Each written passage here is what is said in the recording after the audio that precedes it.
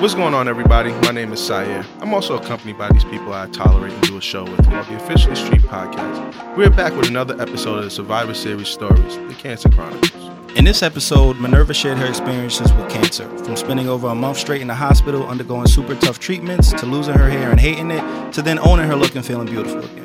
Minerva showed us that even the most boss-ass bitch sometimes needs a crutch, and at the end of the day, do what truly makes you happy because tomorrow is not promised. Enjoy the show.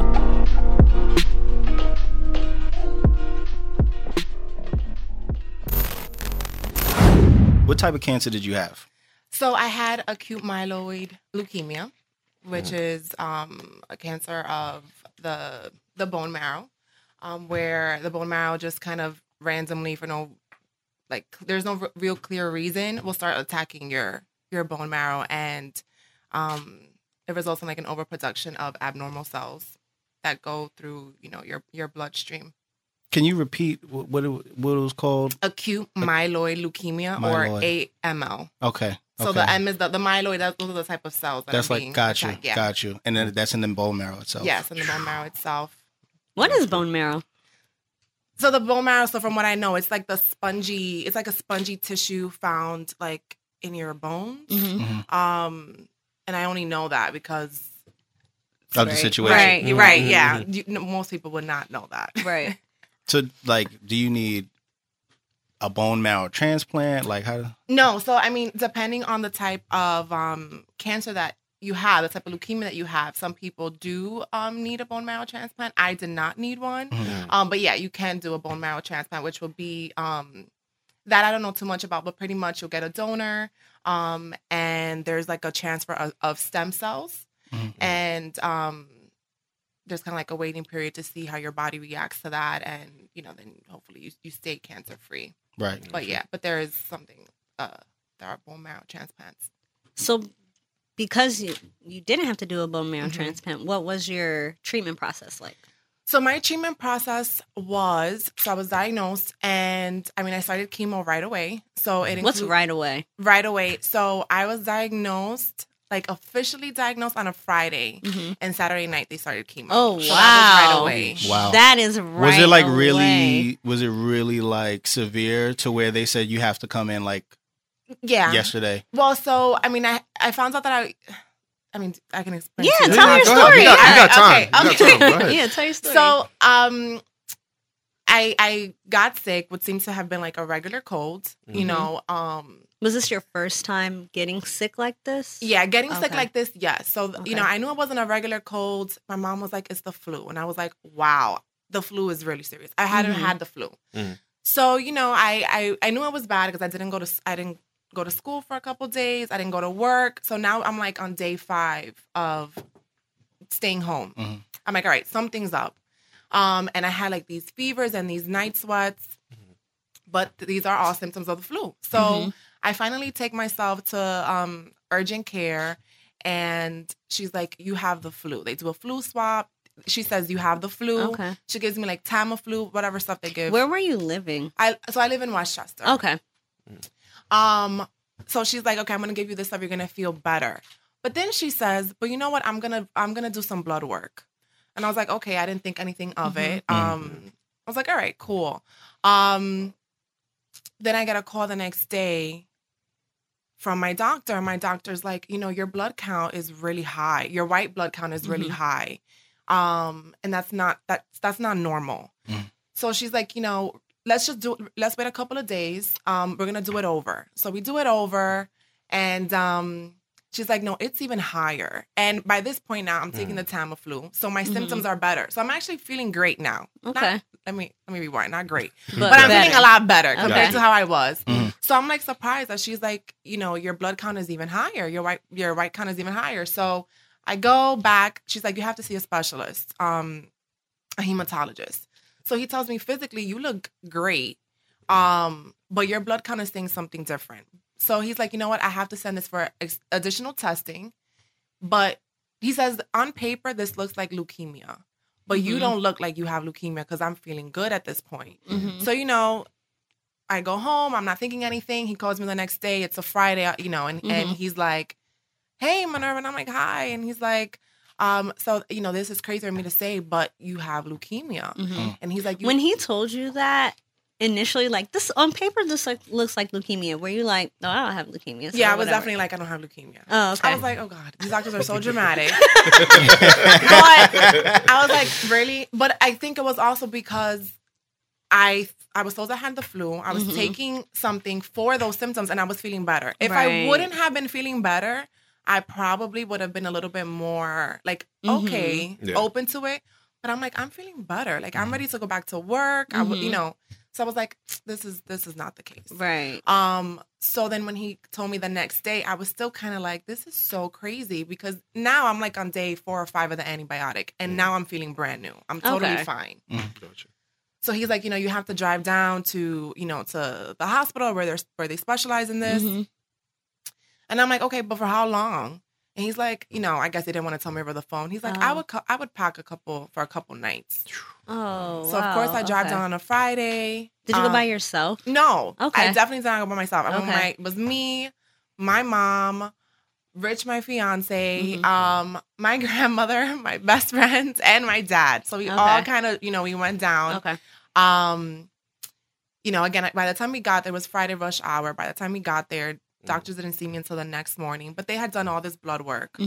So that Saturday morning, the doctor comes in and he's like, you're now they've confirmed that you have leukemia, and they've confirmed that it was acute myeloid leukemia. And he gives me this whole spiel. This is serious. You have to start chemo right away. So that was Friday, and I started the chemo Saturday night. Okay.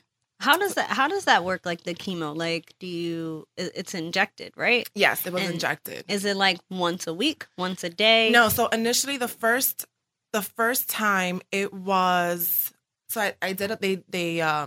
I had a PICC line inserted, which is a port, which in the long run I was very grateful for, because that avoided having to have like daily injections and daily blood work. They did everything through the port. So it was kind of like my savior. Right. I don't do needles. So what happens? They have like that in there, and they can just stick the needle into that and just extract what they need. Pretty much, anytime. yeah. So it's like, it's a port, it's an extension. It goes in through your it was on this side. It goes through your arm. You don't see anything, just the little dangly things that are hanging out, and that's kind of where they administer the chemo and do the blood work. So they don't have to stick you again at all. No, gotcha. So it was just kind of that. The PICC line, and after that, I really wasn't poked through any of it. Oh, nice. So the chemo was the first time it was 7 days. Okay. So it was 7 days consecutively. It doesn't stop.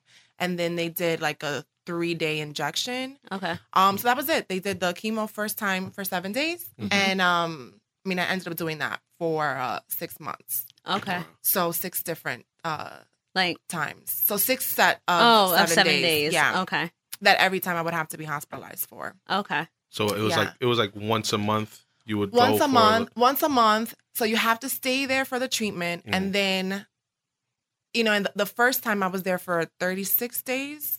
Because they didn't want to monitor you. Right. Because then, with chemo, with your blood count dropping, you're prone to infection. And I actually did end up contracting several infections throughout that time. So once you do that, and once you get a fever, you're stuck in the hospital. Gotcha. So that was kind of what was going on for me.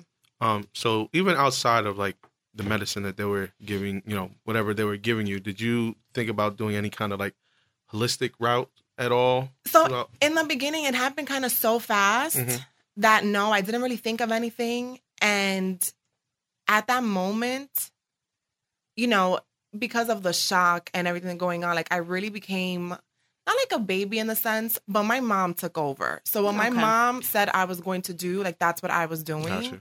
And there really wasn't much conversation about it, to be honest. Once we got kind of used to the idea and we kind of wrapped our heads around it. Like my mom would do like her research on like natural juices, and she would come to the hospital with like this jar of like like beet and carrot juice, and it was always something. And I'm like, what is it? She goes, drink it. It's good for you. But that was pretty much it. There really wasn't much time to think about it, and I kind of just did what the doctor said to, at least initially. After a while, I got a little bit more confident, and I tried to eat healthier, and I was always asking questions like, like I would, I don't know. I always say things like, sugar is not good for you. And Right. Cancer breeds off of this. So I tried to like do Stay some away from- initial things, but I really went the traditional medical route. Now, I know you mentioned that you were taking some days off school. And Yeah. How long ago was this? Were you a lot younger or? No, so this was in the fall of 2016. Mm-hmm. So college? So, well, I was doing my doctorate program. Okay, beginning nice. my doctorate program. Congrats. Thank you. And so I was doing that, and I was teaching, and I was working full time as a clinician. So you're doing a lot. I was doing a lot. Couldn't So- afford to take that No, time off. I could not afford to take that. So I had just started the doctorate program. So talk about looking bad. Right, Yeah. right. And it was very clear, like you can only miss one day of the semester. And I'm like, oh, I don't know what to tell you. What was your initial when you started your doctorate program? What was it in? Because aren't you doing something right now? Yeah, so it's the same program. So Okay. yeah, so I was doing a doctorate in mental health counseling. So I'm a mental health counselor.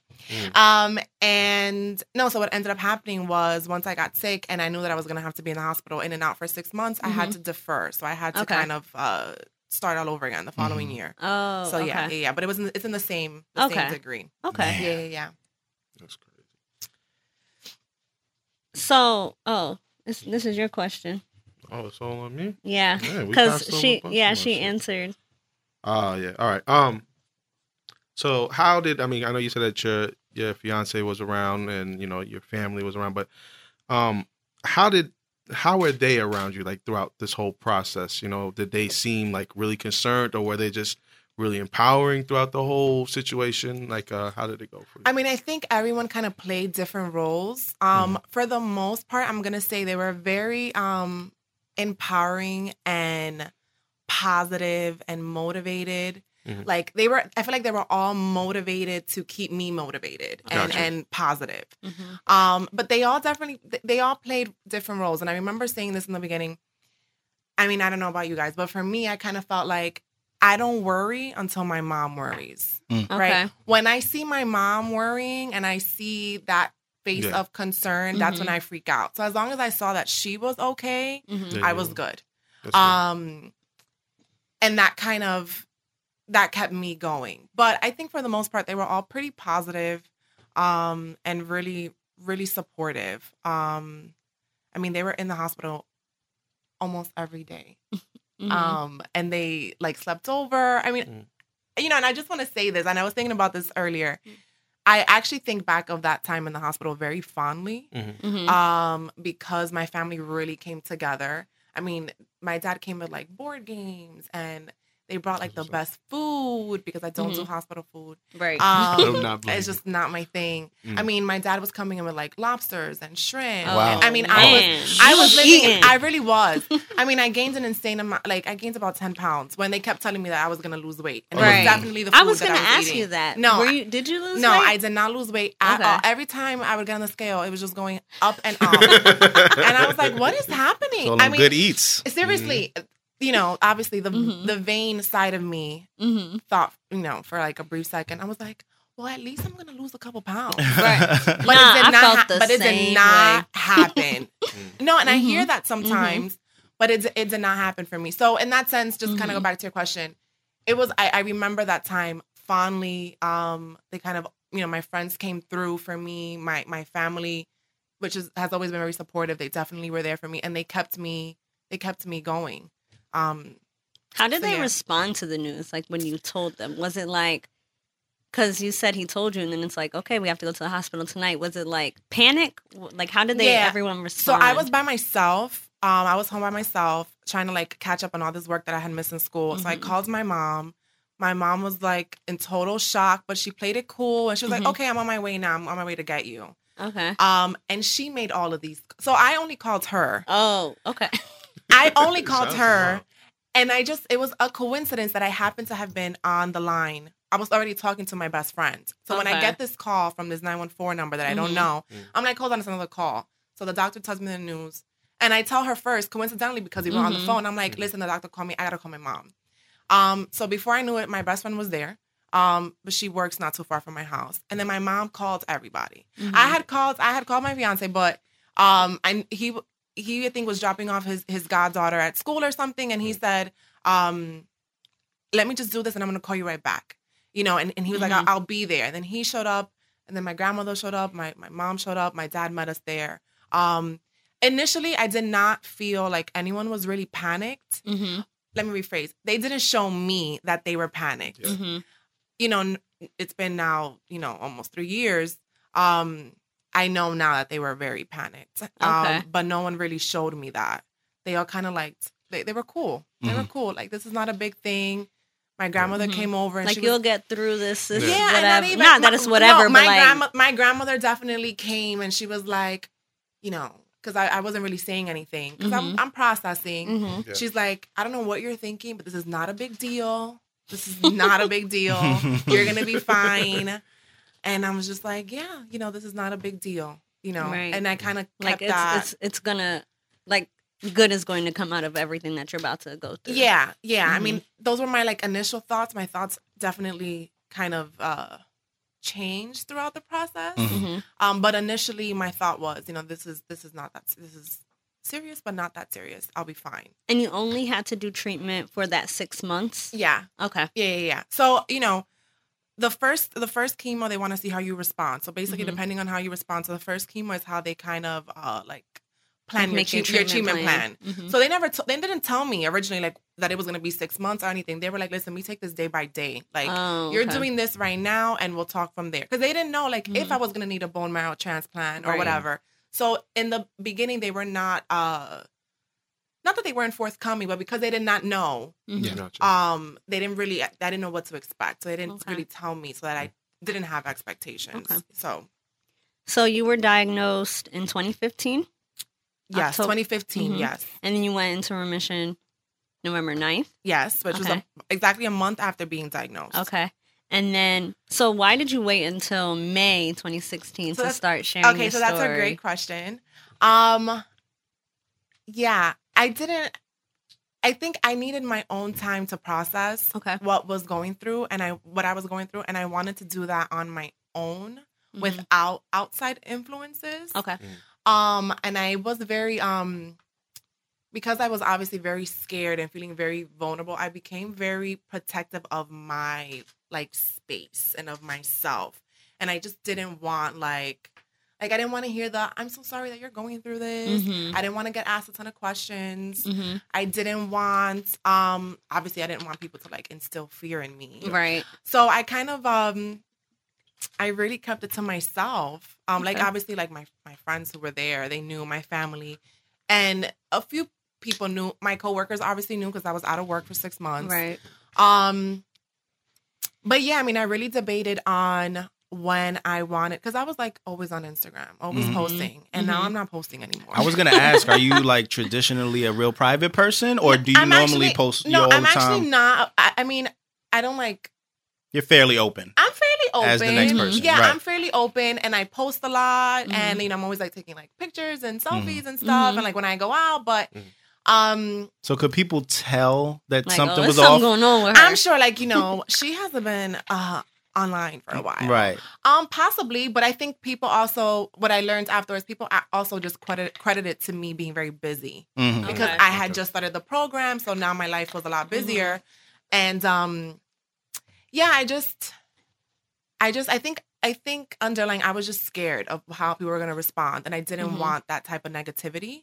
And I didn't want that to affect, like, your well-being. My well-being. And I was, like, in a good space. And, like, you know, I got this. And I didn't want anything to change that. Right. And the only reason, I mean, for me, I wanted to share my story because I felt part of what was so scary of my experience was that I didn't have anybody to kind of, like, I hadn't seen another young person have leukemia. I didn't know anybody. I actually thought that leukemia was something that babies got. I had never heard of, like, someone my age getting leukemia.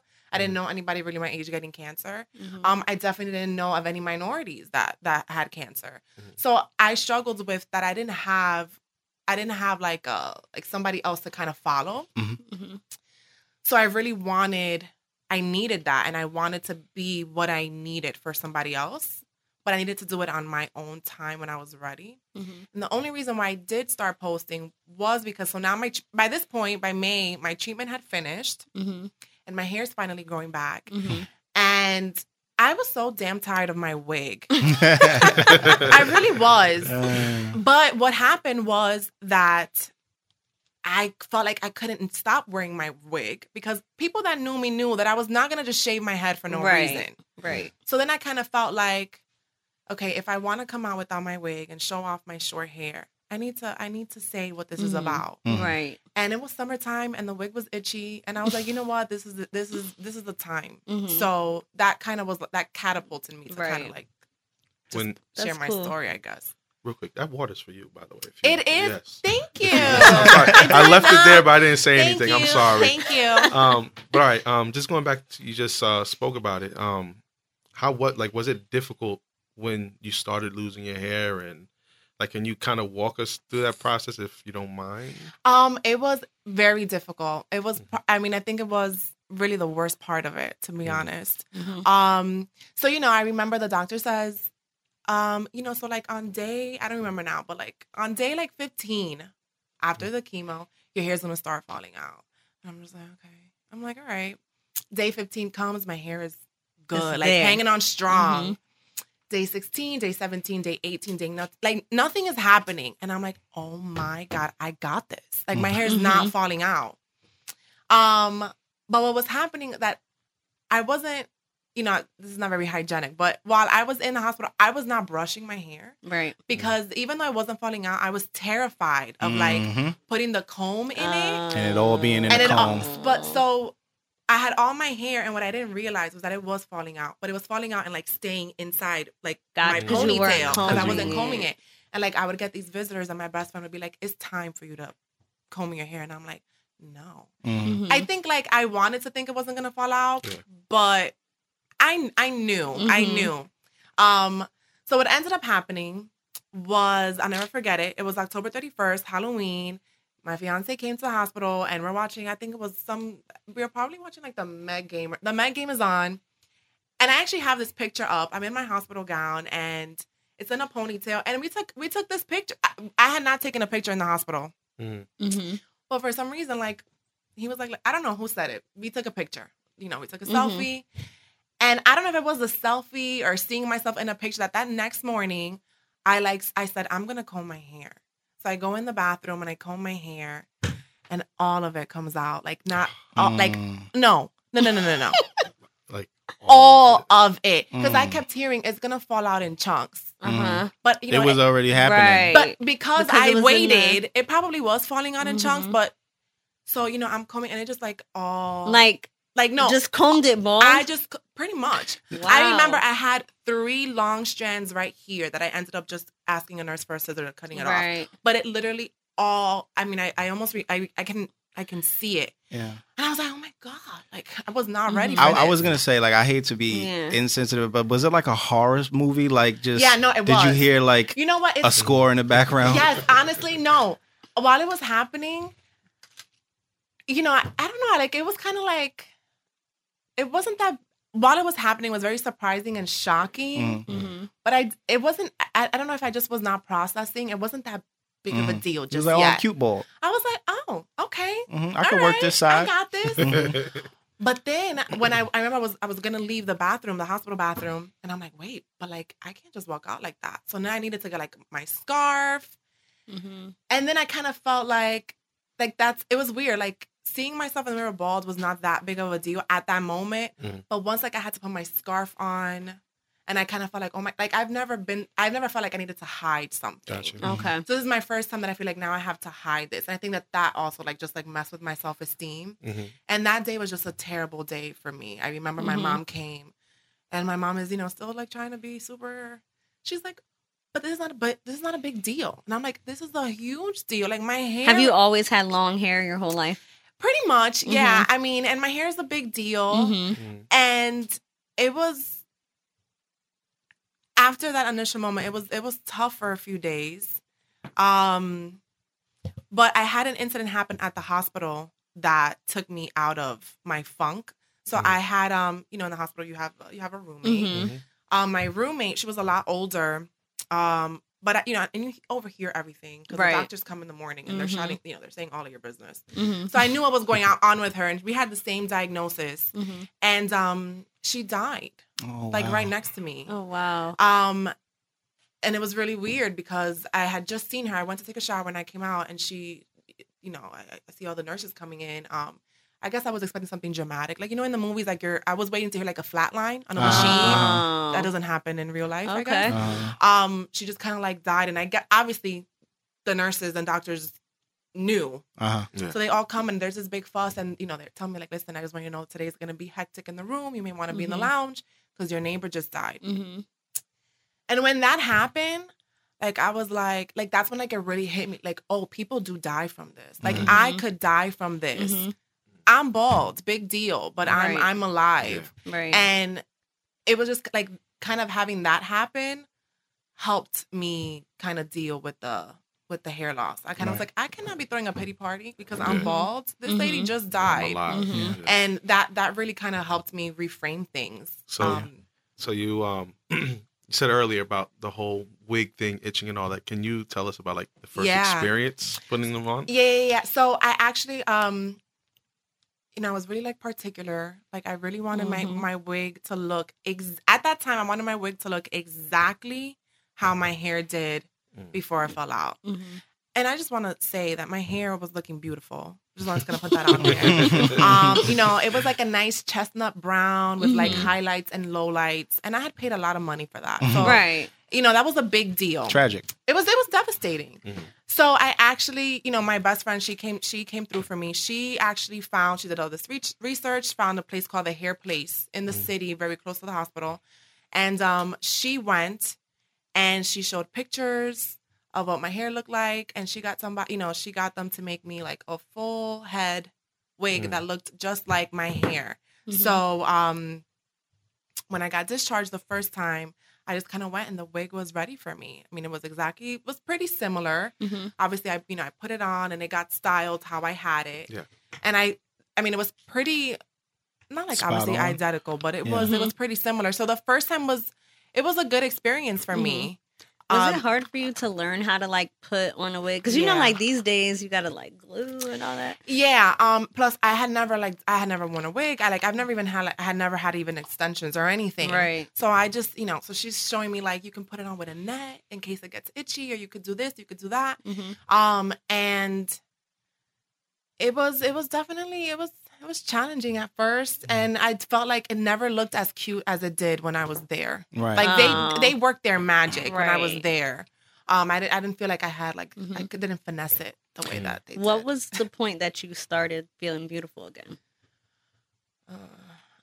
When did I like, was it with the wig or without the wig? I think it was with the wig at first. It was because again, I needed to see me. When you get diagnosed with cancer and you start to get all these physical changes on top of like emotional changes, at least for me, I desperately wanted to know that I was still me and that I still kind of existed. So I needed to see me in the mirror. So when I put my wig on, I don't know if the wig made me feel beautiful, but being able to see myself made me feel beautiful. So that was, I think that's kind of when I felt myself again. Okay. But then after a while, the wig just didn't feel like me anymore. Like it didn't last. The wig did not last long. The wig. How long, maybe? So this is now winter months. So I'm thinking like November. I mean, definitely for like 3 months. Okay. 3 months. And then you definitely started to like own the baldy look. I owned the baldy look, and like I would honestly, what I started to do was I started to take a lot of like selfies of myself being bald, and I wouldn't send them to anybody. But I just had like all of these selfies, and I, you know, like with like the Snapchat filters and the dog tongue and the ears, you know, and I'm like, okay, like I had to do that on my own, and I had to be a little bit more accepting of my short hair. So, you know, to summarize, in the beginning, I definitely felt more beautiful with my wig, but that was definitely short term. I felt more beautiful when I was able to kind of accept my baldy when I was home.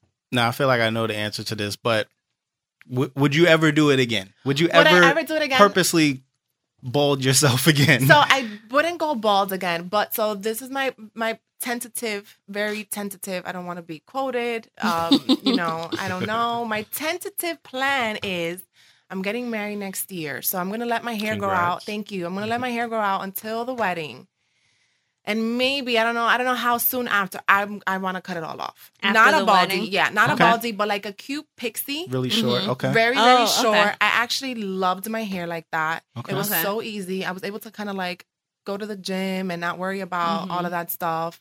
And You just wake up and go. and I could just kinda. wake up and go. And I really would like to pay it forward and donate my hair. Okay. So Nice. that's that. Again, don't quote me on Okay. this. Mhm. All right. We'll edit this part. Yeah. We'll wait. Yeah, we'll wait to see. But I would like to do that. Even if I don't do it soon after the wedding, I think that is something that I would like to do, to cut it all off again and kind of pay it forward. That would be dope. That's That would be nice. dope. Now, just real quick, I just want to go back to the whole bone marrow thing. You had like a biopsy. Yes. Now, how did they exactly do that, and what was that for? So from what I know, so the bone marrow biopsy, I mean, that's how they test. So the blood work tells you,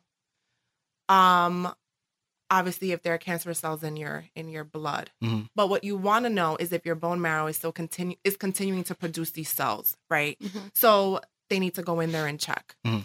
and it's very painful. Like Wow. extreme, I was gonna ask No, you it that. is very painful. They don't numb you? They do like local anesthesia, but that doesn't do anything. Oh, That doesn't do okay. anything. I wanted to be put Did to you sleep. cry?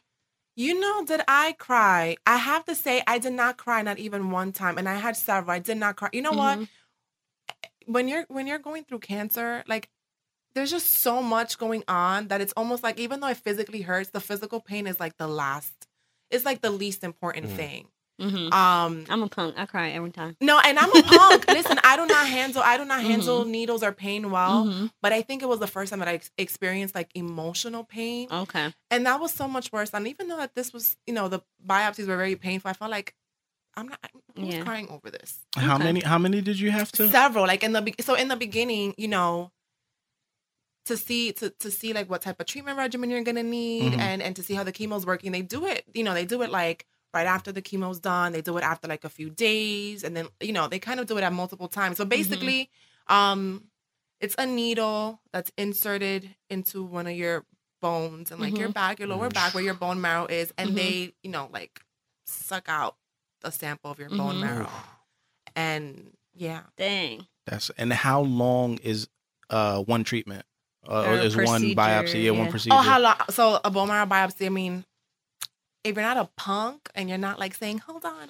Right. I mean, I want to say maybe 25 minutes. Oh, That's just a wow, lot. that's long. Yeah, I mean, but that's- think about it, because they put the local anesthesia. They give Yeah. it time to work. Yeah. That sounds like I a would rather be put to 25-minute sleep. epidural. Yeah. So I mean, I haven't had one, but that's what I would tell people, Yeah. and they would tell me, it sounds very similar. Oh, wow. Yeah. So for the last 3 years, how often did you have Well, to now go? almost 4, right? It'll be 4 years this year? 2015. Oh my Yeah, 2015. Yeah. Yes. Oh my God. In It'll November. be, it's crazy. Yes. Wow. Yeah. How yeah. 4 how years. often did you have to go see So the doctor? So in the beginning, even though I was in remission, while I was actively in treatment, like it varied. Like it was like 2 times a week, 3 times a week. Obviously, like if you get a fever, if any complications, I mean, I was going every day. There was a week that I went every day. But then it changes. So once like I was officially, once the treatment was over, I had to go every 3 months. So I did that for, I think, the first year. And then I did every 6 months. And then my last appointment was in October, and I graduated to yearly appointments. Nice. Very exciting. Nice. I was going to ask that. Yeah, That's yeah, cool. yeah. So, and then they see you for the first 5 years. So, Right. if everything goes good, I mean, I should only be seen this October and then next October, and then that's it. So Oh, it you don't varies. have to go forever? Yeah, no. Oh. I mean, obviously, I need to keep up with my physicals, Well, and like my yeah, yearly blood work, yeah. but no, that's pretty much That's it. awesome. Yeah. That's great. So in sharing your story and, kind of telling people about what's going on and taking your selfies and being open about everything in 2016, how do you feel you've inspired people? I mean, I think And do you plan on doing anything further? I know you say you want to maybe donate your hair. maybe, yes. But is there anything else that you see yourself doing to continue to kind of support people that may have the same diagnosis as you or in general? Okay, so the first question. I mean, I hope that I have inspired people to own what happens to them, and to know that they, that everybody goes through stuff and you can overcome that. And that there's beauty in pain, and that there's beauty in sharing your journey with other people. So again, I mean, I mentioned part of what motivated me to share my story was that I didn't see other people that looked like me. And that was such a big part, because it adds to the underlying fear that you have no one to turn to. You have no one to say, you know what, she had cancer, the same kind 10 years ago, and she's alive and she's doing great. Mm-hmm. So I want to continue to document my story, because I want people that, as the reality is that more and more people are getting diagnosed with cancer. That's just a given. And I want people to know, listen, I got diagnosed with cancer and I'm living my best life. And so can you. Mm-hmm. So I hope, in that sense, I hope that people feel inspired, and not just with cancer, but with any physical illness or anything else that they're going through. And then to answer your second question, I mean, I'm finishing up my doctorate degree, and my research project is all about cancer survivorship.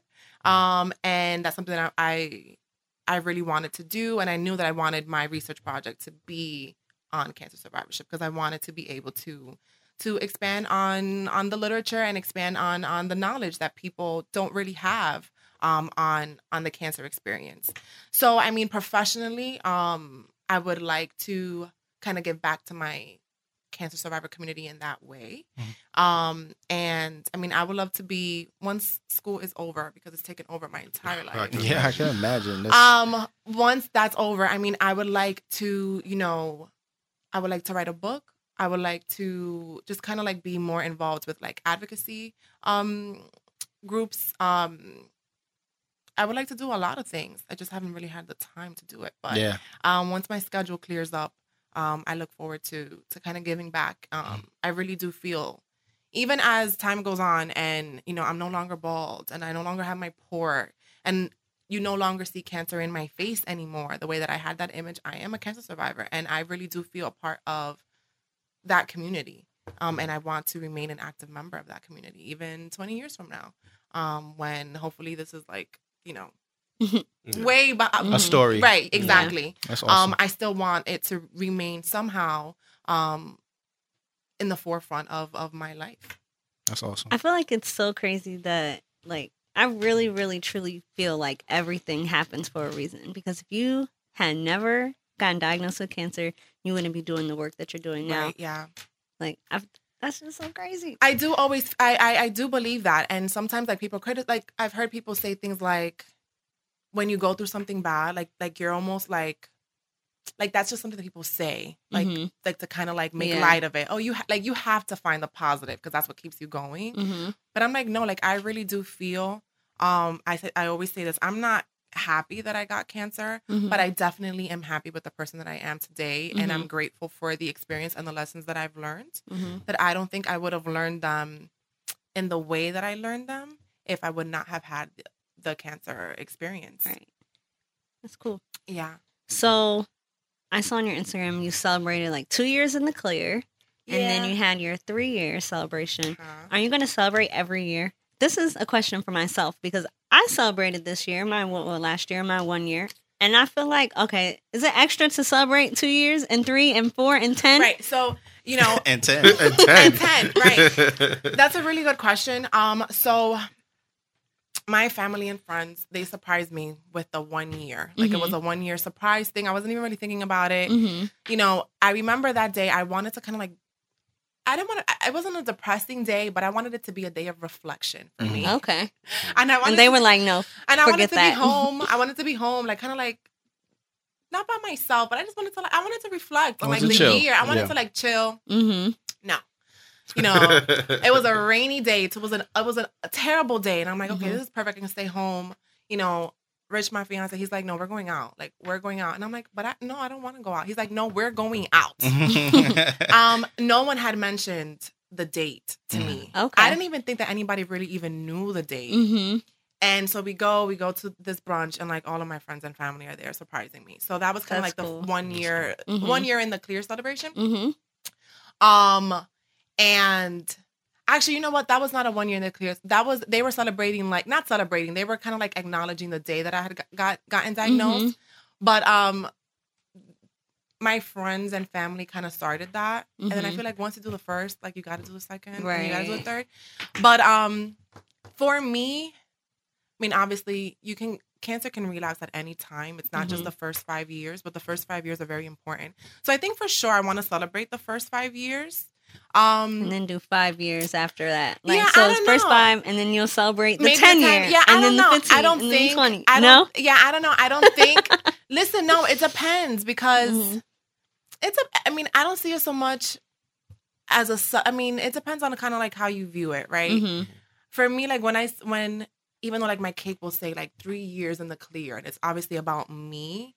That day is not just about me. That day is about, I think of it about us. Like, I think about me and my family and my fiance and my friends. This is about us. Like, we did this because I did not do this on my own. Mm-hmm. So, I don't know. I kind of feel like it would be nice to kind of, maybe the word is not celebrate, but like to acknowledge that day with the people that I love and that have been there with me. Mm-hmm. I don't know. Maybe forever. I don't know. Okay, I'm celebrating forever. I don't know. You looking at me It's as if I have she's a looking rebuttal. at you like you're You're how judging. dare you tell me You're I judging can't me. celebrate? I definitely feel the side eye, the shade. Yeah. Like you're judging me. I want to He's be a like, part of the no. celebration. What are you talking about? Yeah. You can come. Yeah. Listen, so I mean, I don't know. Again, maybe it'll change. You know, maybe it won't be because like we get together, we get cake, we get pizza, Right. we drink. You know. Oh, I'm there. Drink. Okay. Yes. I don't know. Maybe for like year 7, maybe we won't do all that. I'm but having a an party. acknowledgement. I Year think you 5. can like celebrate. I'm running Oh a no, venue. year 5, I need to do it big. I'm running a venue. Like I'm going. Like this year, some of my friends and I we like went out to eat. Like that's cool. But like year 5, Is I'm big. having a cake. I'm having a party planner. All of that. Okay. I'm taking pictures. I'm doing a photo shoot. Okay. I'm definitely Theatric doing film, where you at? Yes, I'm Yeah. definitely Okay. doing a photo shoot. Something big. I don't know. Yeah. So I don't really have an answer to your question. I guess I gotta celebrate. see. Yeah, but I Celebrate think, life. Yeah, yes. It's like my second birthday. I feel like What I'm did being you say? attacked. I have no What did you idea. I'm being attacked right now. Because you're Jerry, I feel live it up. you're judging on the low. I think you should celebrate whenever and however you want. I don't know. I love celebrations. All right. So you said that you learned some things about yourself from the experience. I'd like for you to explain a little bit into that, but also, what did you learn from the people around you? And just life in general, like any epiphanies, anything like that. I mean, in general, I think I learned. Again, when I was diagnosed, the first person that I thought of was my mom. Like, I actually was really worried about how she was going to take it. And she took it like a champ. And even though I've always seen her with so much like admiration and she's so strong, but she definitely like just confirmed that for me. So she just confirmed her strength. And just, I've always seen her as Superwoman, and I will always that will remain in my head. And then, you know, my dad was super supportive. Like he's always been, but he definitely like, we're close. But he definitely came through in a way, not that I didn't expect, but he definitely showed up. So I think it just kind of like solidified our relationship. Gotcha. And my closest friends, they know who they are. They definitely came through for me. And I think, again, just they solidified what I already believed, and they were there for me. And Rich, my fiance, he definitely came through for me in a way that I was not expecting. You never know how the person that you're with is going to handle like just all the stuff that goes on. And he definitely showed up for me. So, I mean, I hear from people that have gone through cancer that they talk about like losing friends, and people don't kind of show up for them. That was not my experience. I really That's cannot awesome. say that. I think I was surprised at how many people came through for me, and just like how many people outside of like my small circle, like came to the hospital and like, you know, checked in on my mom and came to my house and sent me things and like would send me like a robe and things for me to be comfortable. That was not my experience. So it just, again, solidified the relationships that I already had. I forgot the other part of your question. Oh, just like any like epiphanies. or anything. I learned a couple of things. I think one thing, and not to kind of like, be sour, but I definitely learned, life happens to everybody. Mm-hmm. Doesn't matter really like how good you are or how good you think you are. Like I remember thinking in the hospital, I'm such a good person though. Like I'm such a good person. Why is this happening to me? Mm-hmm. And like no one, like it doesn't matter. Like you could be the Pope. Yeah. And even though like that when it happens to you, it's just like it just confirms that. So it kind of humbles you a bit, So I definitely feel humbled by the experience, and I'm just more aware and accepting that anything can happen to me, anything can happen to the people that I love. Mm-hmm. I think in some ways the cancer experience has definitely softened me in some areas. Like I was always very emotional before, but I'm a lot more emotional and more sensitive now. And I definitely like feel people's pain a lot more. I'm a therapist, so it's my job to feel your pain. Yeah. And I got into that work because I am a very empathic person. Mm-hmm. But it definitely kind of like made me even more emotional and more sensitive. But it also like toughened me up in other areas. Like I got this. And once you go through cancer, you can do anything. You can do anything. I really believe that. You got 3 Wonder Women in this room right now. Yes. Once you go through cancer, he's so like not feeling this. I'm feeling bad for him. I'm like, yo, why everything happens? They just this whole side of my face has 3rd-degree burns right now. I don't know. Say? I have no idea. I feel like it's just easy to look at you instead of turn my whole body to look at you. I'm glad I'm over here today. I must have texted her on the side like. Yes. I wasn't there for that. I don't know. But no, once you go through cancer, you can really go through anything. It doesn't really get much worse than that, to be honest. So I definitely feel stronger in that sense. That's probably the only changes that I've experienced. So you say, I know you mentioned that you only have to go to your doctor now once every year. Mm-hmm.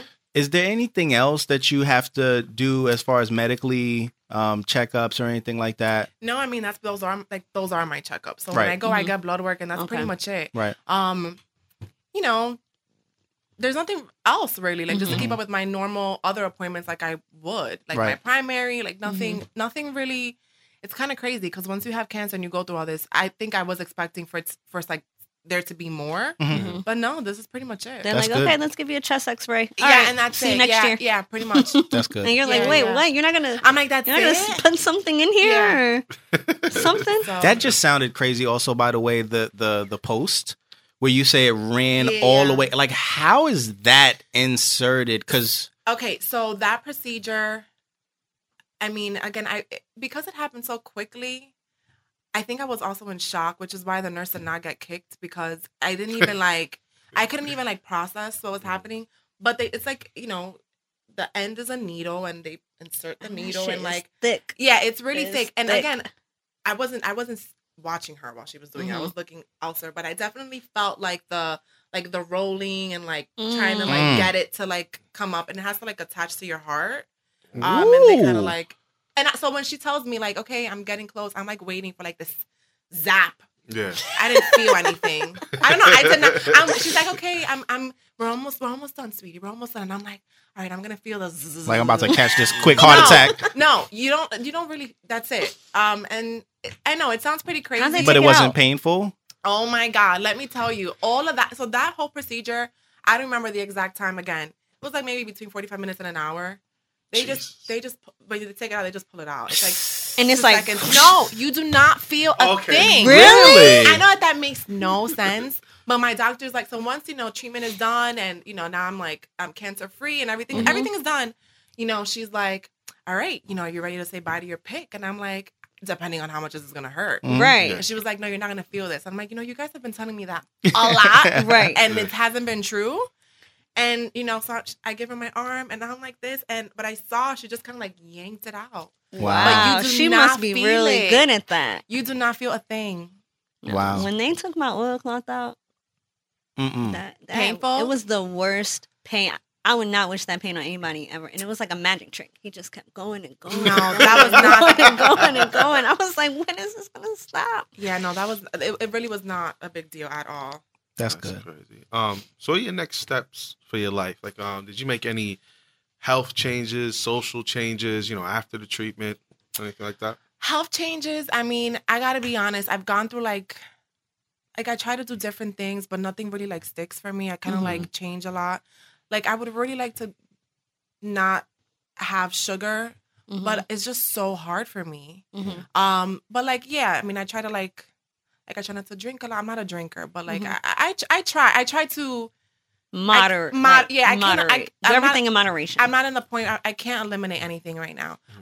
But I definitely am more mindful of what I eat. So I try to eat somewhat healthy, like no fast foods. You know, red meat. Supposedly we were talking about steak earlier. Red meat supposedly is not that great for you. I don't mean to cut you off, but is there anything specific that doctors have told you? Can no. So and that's also really. I mean, a part of it is kind of. It's upsetting a little bit because I remember I would do this research online. And I would tell my doctor, so like, you know, what should I do? And I remember asking her, should I give up sugar? And she was like, no. So you don't even know. But if you go on like the Cancer Society website, it says sugar. I know. Whatever. I'm like, hold on, y'all giving me this Ensure? You know this has sugar? No. And listen, even while I was in the hospital, you know, I remember I would tell my doctor, like, you know, my parents, my dad, really, well, everybody, because they brought me food. I'm like, they are hooking me up with food. I can eat everything. And they were kind of like, so like, as long as you're like, first of all, they couldn't believe that I had such an appetite with the chemo. But they were like, as long as you're eating, you can eat whatever you want. And, you know, I was kind of like surprised. Like there was no real like, stay away from this or eat more of this. There really wasn't any of that. But those are also like, if you look into research, that's also a lot of the critique about the medical profession is that they don't integrate nutrition. Some doctors don't integrate nutrition as much. So no, they never really told me any major changes. I mean, that's kind of like my own thing that I try to be a little healthier. And just to kind of go off, the only other changes is I've become very mindful of how I spend my time, right? When you have cancer or not just cancer, if you go through a tragic car accident or something, whenever your life kind of like flashes before your eyes, you become very mindful of your time and who you spend it with. And I don't want to do anything that I don't want to do. You know, I don't want to like hang out with friends if I don't want to hang out with you.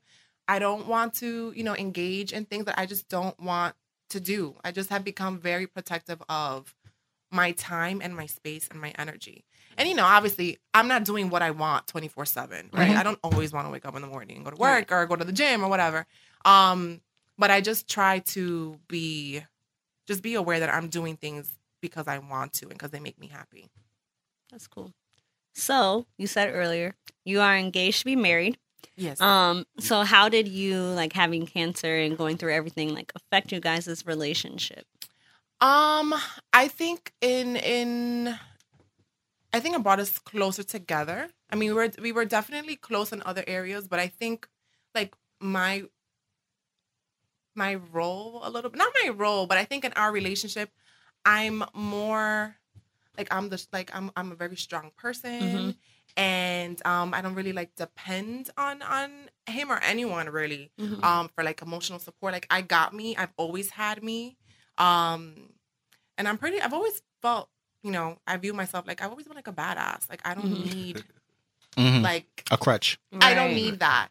And I think this was the first time where like I did need that. And I think it was the first time that it put me in a position with him where like I need you. Right. And it's not that he wasn't there for me before, but I didn't feel like I needed him. You didn't feel vulnerable. Exactly. So it was challenging, but it taught me that it's okay to be vulnerable, and it also showed me that he can step up to me needing him. So I think it definitely changed our dynamic a little bit in that way, and it was nice because it kind of worked out exactly how I would have wanted it to. So I think that's kind of, for me at least, that's one of what I think is one of the biggest changes, is that we were in a situation where I needed him and he came through, and I feel like I can count on him, and that's really, it was an important test. So now you back to being a boss, or you let him step up a few more times? No, I definitely. I see him in here with the camera. Did you direct him? Now you better get some good pics. Take some video. Yes, he's good with that. No, I mean, I think what I learned with him and just with all my relationships, you can be a badass and still be vulnerable and still need people. So I still am the same boss that I've always thought myself to be. Right.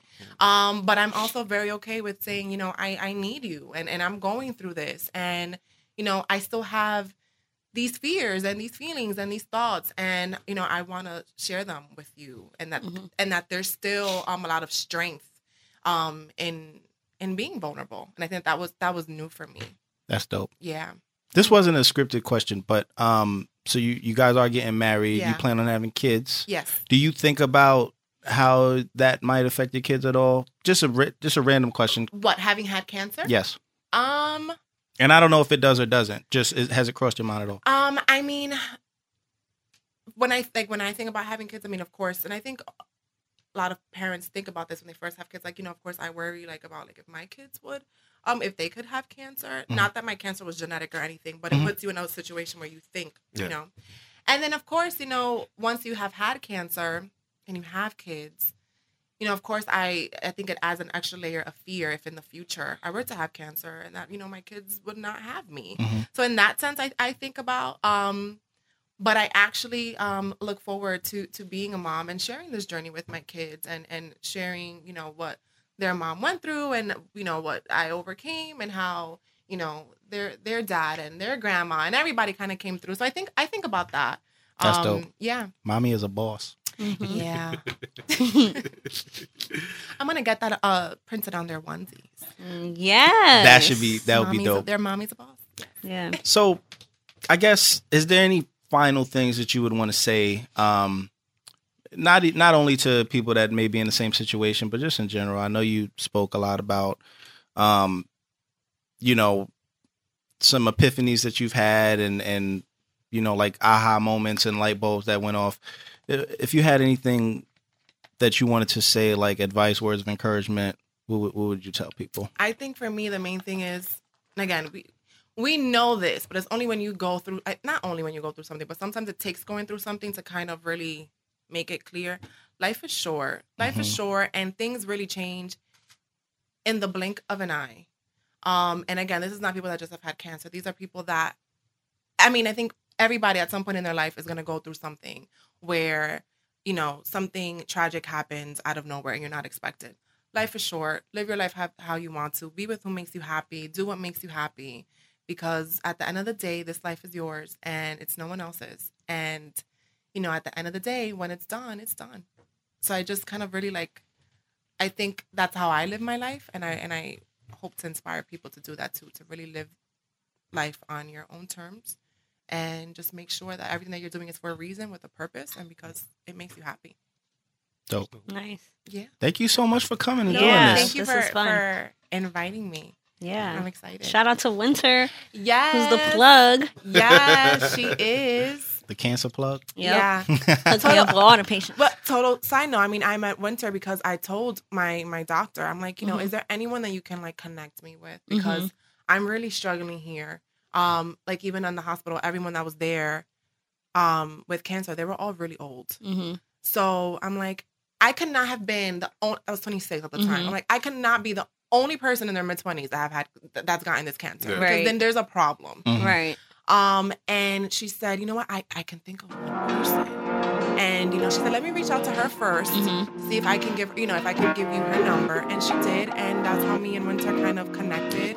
And, again, just going back to the importance of networking and sharing your story, because people need to know that there are other people that have gone through the same thing. Yeah. And that they're doing well. Yeah. So yeah. Cool.